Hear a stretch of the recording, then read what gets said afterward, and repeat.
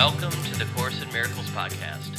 Before the ayahuasca, before the Lesson 344.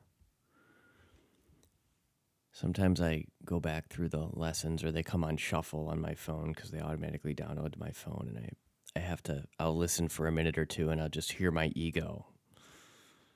Like, why did you say that stupid thing? Why did you say that stupid thing? There's a digital footprint that you have left for all of eternity. You moron. This is my self-talk. This is the world of the ego. You might relate. Maybe you say something to someone in the morning, or you do something in the morning, and soon after you do it or say it, you proceed to beat yourself up all day long. And maybe you worry about it years down the road. That's the ego. You know, you could take this ego stuff, like, you can go far with it. Like, I just came from a recovery gathering, and this sweet woman, just this really very nice woman, was sharing her story. And I mean, this woman, it's like, you would never guess that this woman's just a straight up gangster. You know what I mean? She's just not a murderer, but, you know, has done some things. And when you're caught up in the world of addiction, it's like, it's ego gone wild to the nth degree, you know, with the extent of, you know, it's as bad as it gets without getting into like really crazy ego stuff, like, you know, murder and rape and war and all of that stuff, right? But you really are, when you're addicted to drugs, you're basically a karmic wind-up toy. You're just running on your karma, right? And you're basically on autopilot. Being on autopilot is basically like living your karma. Catching yourself when you realize you're on autopilot with your karma and doing something about it is living your dharma. I believe. At least that's what we were taught in Kundalini Yoga. I'm reading this book by Pema Chodron called Welcoming the Unwelcome, as I think I have mentioned, and she talks about karmas and dharmas. And, you know, it can be a little murky. It could just be, there can just be a lot of like stuff to sort through, but really, like, it's all pretty simple, and it's all very much interrelated. And I'm continually referring back to the 12 steps. It's just like, you want to shift your karma around. You want to undo your bad karma. Here, take these 12 steps. You want to undo your bad karma? Start forgiving everyone for everything always.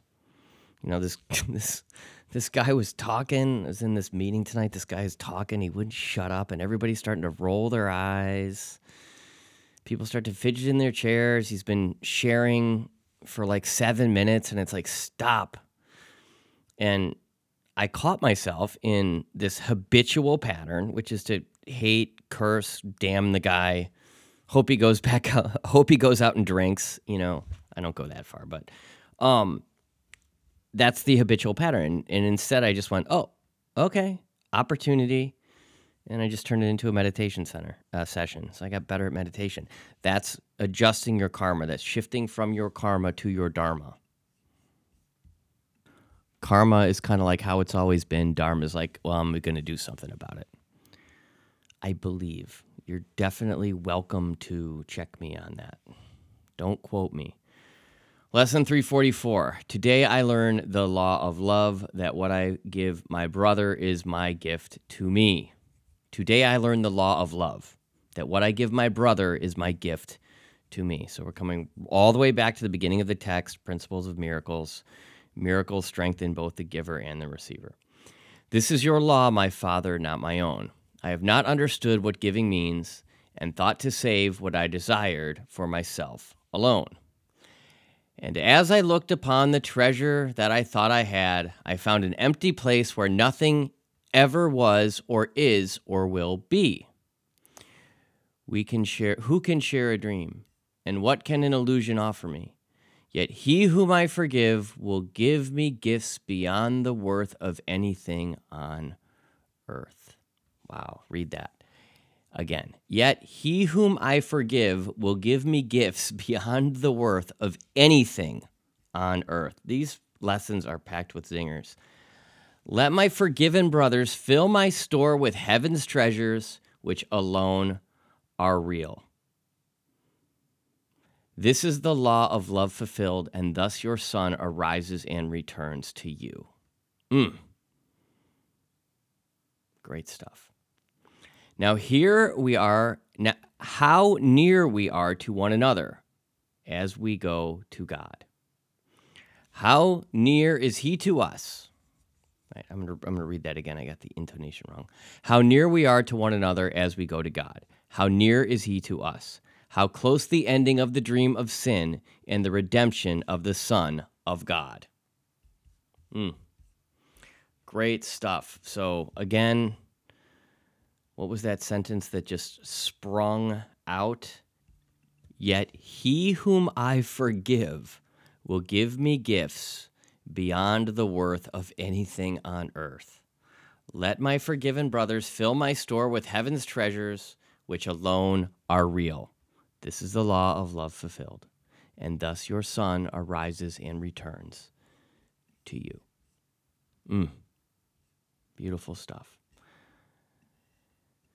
I hope you had a great weekend, or you're having a good weekend. If you've been following along every day, it's Sunday, December 10th, 2023, and we got about 21 lessons left, 21 lessons of the course.